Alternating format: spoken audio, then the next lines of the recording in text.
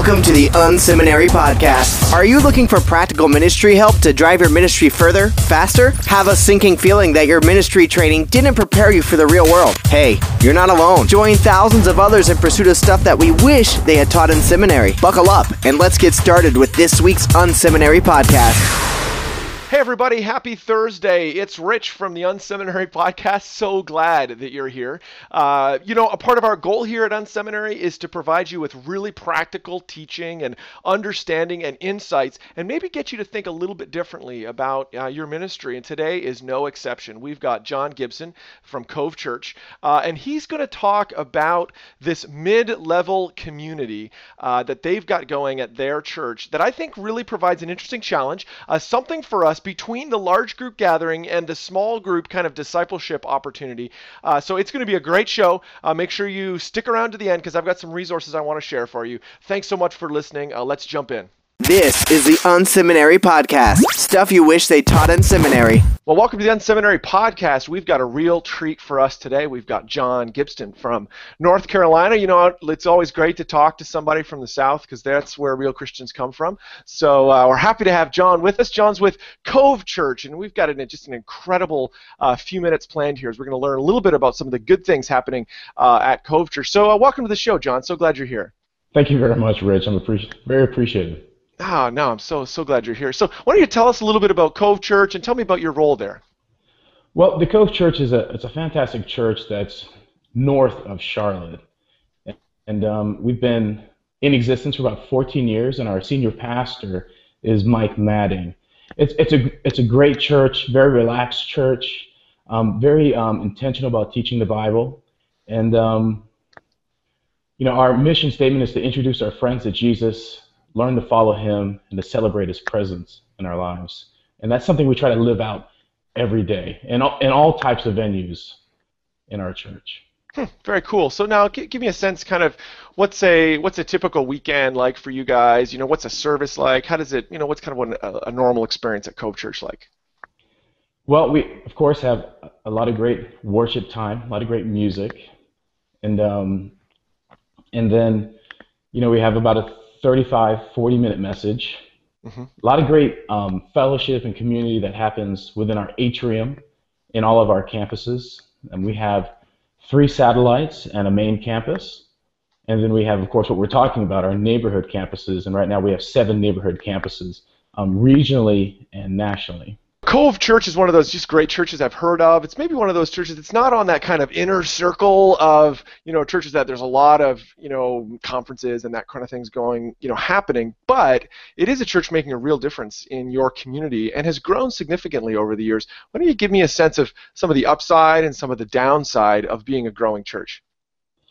Yeah, we actually, like most churches, started in an elementary school, and we've grown over the years. And when the time came, we built a building, and of course, statistically, most churches grow substantially once you actually have your brick and mortar building, and we did. We doubled in our numbers. Wow! But our church did a lot of things big.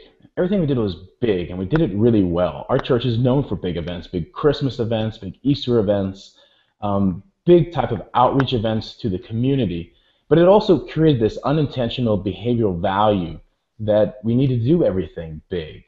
And right now we're focusing not only on the big, but also the value of small and intimate as well. Mm-hmm. So why don't you tell me about neighborhood campuses? What's the difference? What is a neighborhood campus, and what's the difference between it and, say, a small group? Well, neighborhood campuses was a vision from God, of course, to Mike Madding, and on his bucket list, which he had when he first started in ministry, one of it was launch satellites, have a building, have neighborhood campuses. And neighborhood campuses are very much, in his best words, just really itty-bitty satellites. And they have the same values, the same experience, the same environment that our large churches can offer, but they're very small.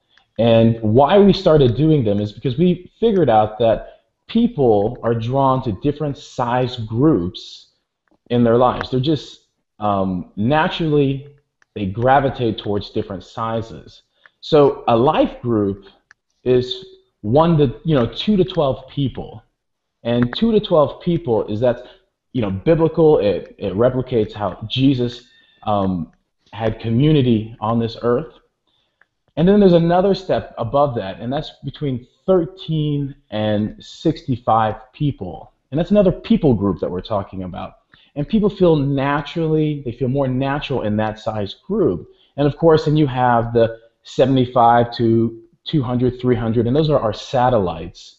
And then above that, we have our main campuses. So we created neighborhood campuses to reach those people who feel natural within the 13 to 65 group size, so a mid-sized community group. Yeah, I love that. I don't want people to miss that. I love the kind of strategic thinking there around, okay, so people just inherently, we're all a little different. We all don't necessarily just love the big show, or we all don't love just a small group. Some folks are in between. They're like, hey, I need that kind of, like you're saying, 13 to 65, somewhere in that age group or that size of group. Give me a sense of what happens in that. When you say it's just like a micro or a small satellite, what does that look like? What happens at a neighborhood campus? Well, first of all, we'll back up and say, what's the differences between a life group and a neighborhood campus? A life group is focused on fellowship and biblical community. And a neighborhood campus, the focus of that is evangelism. To relationally evangelize to friends, family, colleagues, and neighbors. And the output of that, the byproduct of that, is biblical fellowship and community. But that is not the main point. The main point is to be evangelical and to reach those who don't have a relationship with Jesus. Interesting. So what does that look like? What does outreach look like in in a neighborhood group? The ministry doesn't happen on Sunday per se. 99% of the ministry happens throughout the week. So you're at work and you're talking to your workmates and you're inviting them to something not as intimidating as a large big box church. You're talking with your family over the phone and you're sharing with them this mission that you're on to reach those who don't have a relationship with Jesus, and tell them that it's a non-threatening environment, a non-intimidating environment. They come to my home, or come to my clubhouse, or come to my mid-sized venue like a movie theater or a coffee shop, and have an opportunity to listen to a message and to be in community with good people. All right, so let's pretend I lean over the fence or maybe across the cubicle, and you ask me to come to a neighborhood group, and I'd be happy to come. Maybe it's in a movie theater or at a house or a club room or something like that. And I ask, what's going to actually happen? What's going to take place at that? What would I experience when I came to a neighborhood group? Well, just like we said earlier, a neighborhood campus is a very itty-bitty sized satellite, so you're going to see a lot of the same elements. So you're going to be greeted by a host team. They're going to come in, they're going to be smiling, they're going to have a name tag, they're going to welcome you in, they're going to give you a name tag, they're going to connect you with somebody at the information center or maybe in the kitchen table, and kind of make those connections for you. And then you're going to have some snacks, you have coffee. One great thing about neighborhood campus is you get to eat. And, exactly. You're going to enjoy some community beforehand. Just like in our large campus, we have an atrium in every single one of our larger satellites in our main campus. And that atrium is a time to have conversations and connect with people. And after that, there's going to be some announcements made by the neighborhood campus leader, and they're going to be very pointed announcements for that neighborhood campus. What are they doing in the community? Why are they here? Why are they meeting? What is the purpose? And then they're going to sit down once the music starts on our broadcast. We do broadcast live, and we do it in many different ways. One is, online, through our online campus, but we also have a system through our Roku channel, and we supply all of our neighborhood campus leaders with a Roku box. So It's very convenient, it's very simple, and they're able to tap into our live feed, and it's in HD, and it's very clear. So they will enjoy the worship together, which is broadcasted, and then of course you got the title package, and then the message begins, and the message is about 35, 40 minutes long, And then there's worship again, and they get to enjoy that. And then there's closing announcements. And we have Rebecca Carney, who does some of the closing announcements online. And then our neighborhood campus leaders will come in and again close out the service and pray over the service and the people that are attending, and reach out to them and let them know that, this is your neighborhood campus. This is a place where you can come and be connected, hear the Word of God, and hopefully be missional together, go out and reach your friends and families and neighbors and invite them and to grow it. It's not meant to be 100 or 200 people, but every neighborhood campus, that leader will help determine, and of course God will help determine the size of that group. Mm-hmm. We have some that are 12 to 25, and then we have some that are 30 plus. Mm-hmm. And it's a great opportunity and a great way to share the message with those who otherwise won't go to a large setting or a big box. Yeah, that's fantastic. For folks that don't know, Roku is it's kind of like Apple TV, or they just released that Chromecast. It's a device that connects to the internet, that allows and to your TV, a big screen TV that just does really simple streaming. You have apps you can download or channels you can download onto it. So you guys obviously have a Cove Church channel on Roku that makes it super easy for people to deliver. If you're looking for a solution, it's great. On that front. Give me a sense of how far out or how widely dispersed from your campuses or your satellites and your original location, all these neighborhood campuses are. Are they kind of in too far away from your existing church, or are they kind of just populated within your existing communities? It's funny. Everyone that goes to church can say, I know neighbors that don't go to church or are disenchanted or have fallen away, or as they say now, the trendy word is de-churched. Mm-hmm. So we actually have a lot of our neighborhood campuses within 30 miles of either our satellites or our regional main campus. Now that doesn't say that we don't have them in Florida or Kentucky, because we do. But the main crux of our neighborhood campuses are regional. Right. That's cool. So now I'm sure from your perspective there are some neighborhood campuses that are really thriving and growing, not necessarily, it's not about numbers, but just like super healthy, and then some that aren't as healthy. What would you say, the ones that are healthy, what are the kind of some of those best practices that you're seeing that are making them just be, great location for you? Well, one of the hiccups that we ran into in the beginning was, hey, we wanted people to start neighborhood campuses, and they had to be, leaders within our church, and we wanted to be able to equip them to do that. But we also gave them option. It could be 1 time or 2 times a month, which, in theory, some church is better than no church for some people. But we found that the consistent neighborhood campus, the ones that meet on a weekly basis, that own up to the fact that they're there for a reason, that they're going to be consistent, and that's a great advantage. And we found that people that meet every single week, thrive much faster, and they get more traction quicker. That's really cool. Now, are all the neighborhood campuses happening kind of when you have live services taking place at your regional campus? Are they all taking kind of place simultaneously? They do occur during our live services, but they don't have to, because of the way that we have set up our online campus, we do stream out and broadcast our services throughout the week. So we have some neighborhood campuses that are formulating now that'll be during the week, because it's really about reaching those people who don't go to church. Mm-hmm. And if they don't go to church on Sunday, but they would go and be part of a service on a Monday, then we're going to have services on a Monday, and we're going to gather people together, and they're going to enjoy the same type of environment and the values that we have on a weekend, but on a Monday. So, one of the things I'm noticing is you kind of have these three different, multiple levels of kind of ministry going on. You've got the big, large group thing, the kind of traditional, what we think of, the big box church, I think is what you said. And then you've got the life group deal. But the unique thing for me is this kind of mid-level thing. How does that all fit together in your mind from a ministry model point of view? How does that knit together to allow you to do what you're trying to do at your church?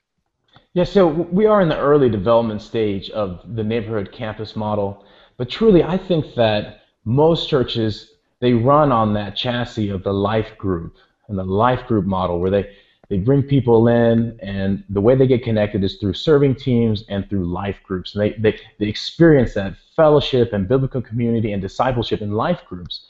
But I think that churches could develop a secondary model that works synergetically, and that's our neighborhood campuses, because one, in life groups you have fellowship, biblical community, and discipleship, and that's a great way and tool to get people connected and help them grow spiritually.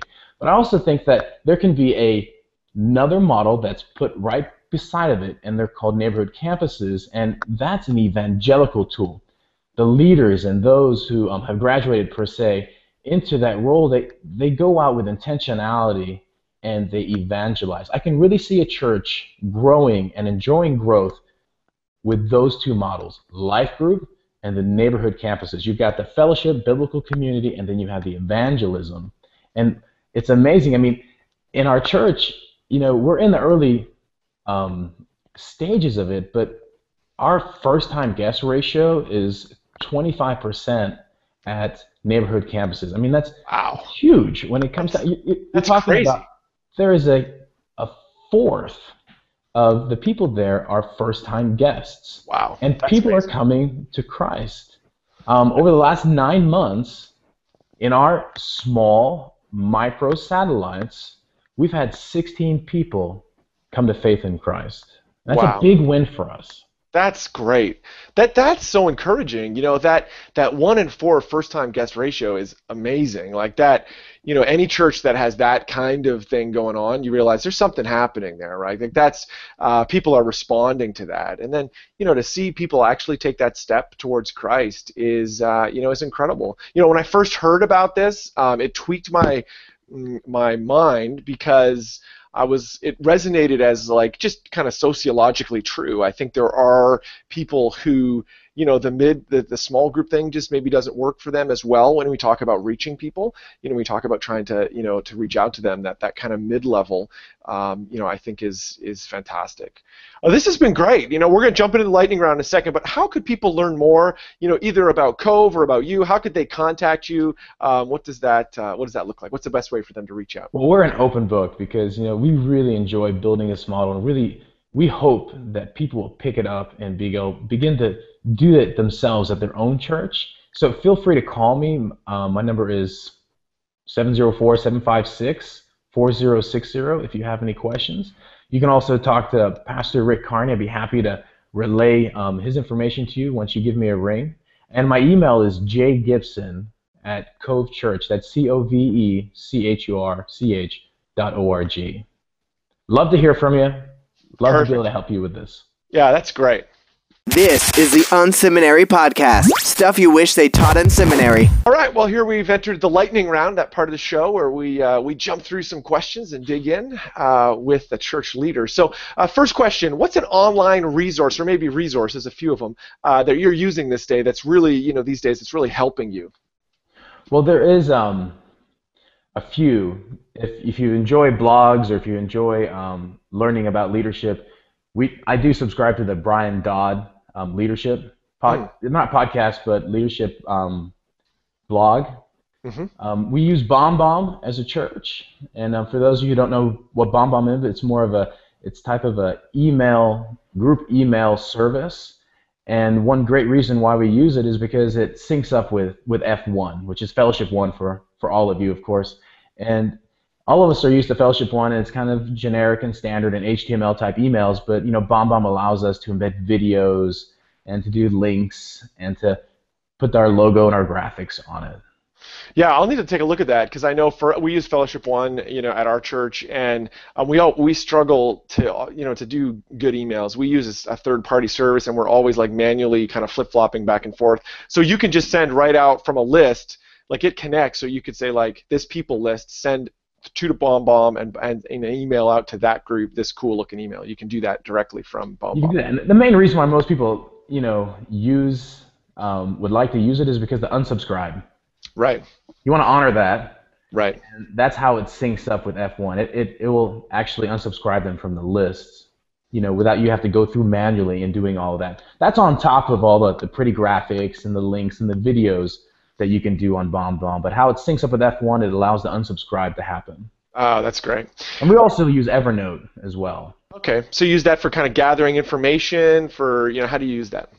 We use it to, of course, to collaborate together as directors of our neighborhood campuses, and to use it as, of course, to go back and read notes to all the meetings that we have. Right, churches are good for meetings. All right, what about books? What are some, a book or two that you've been reading in the last, few months that have really inspired you or helped you as you're leading? Well, there is the republish of the 21 Irrefutable Laws of Leadership by Maxwell. That's a classic.